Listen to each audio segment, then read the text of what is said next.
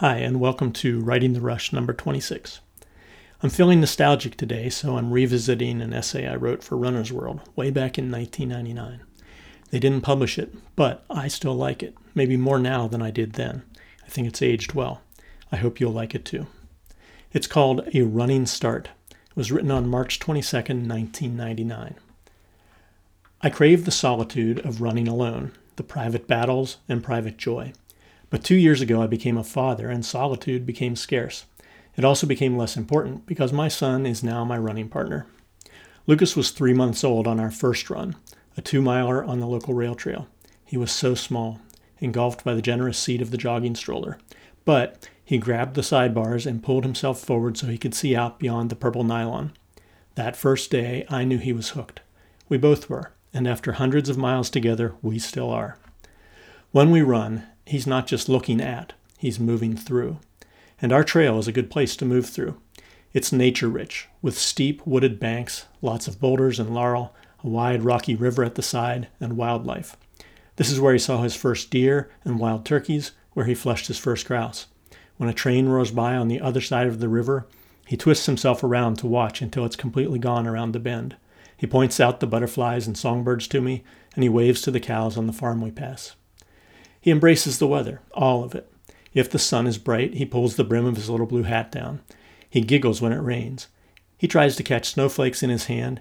He turns his head and squints his eyes and smiles when the wind turns the stroller into a sail. On a misty-black night run, he's completely silent. Sometimes I talk to him or sing. Sometimes he talks and sings back. Occasionally he gets bored with the whole thing and he reaches his hand out to touch the spinning tires or gives voice to the discomfort that we're both feeling. I point out new things, or I grab a leaf from an overhanging branch or a goldenrod or daisy for him to hold. Mostly we're very quiet though.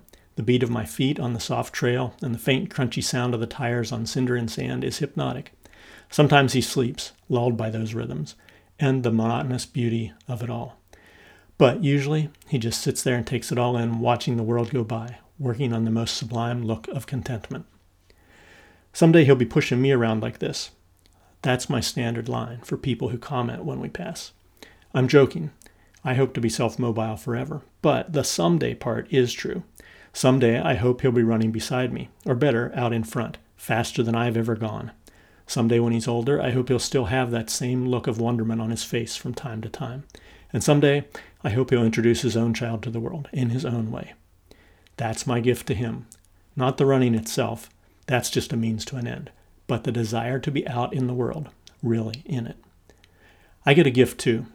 Sometimes after running, we walk through the woods to the edge of the river and climb out onto the long, low boulders that jut into the flow.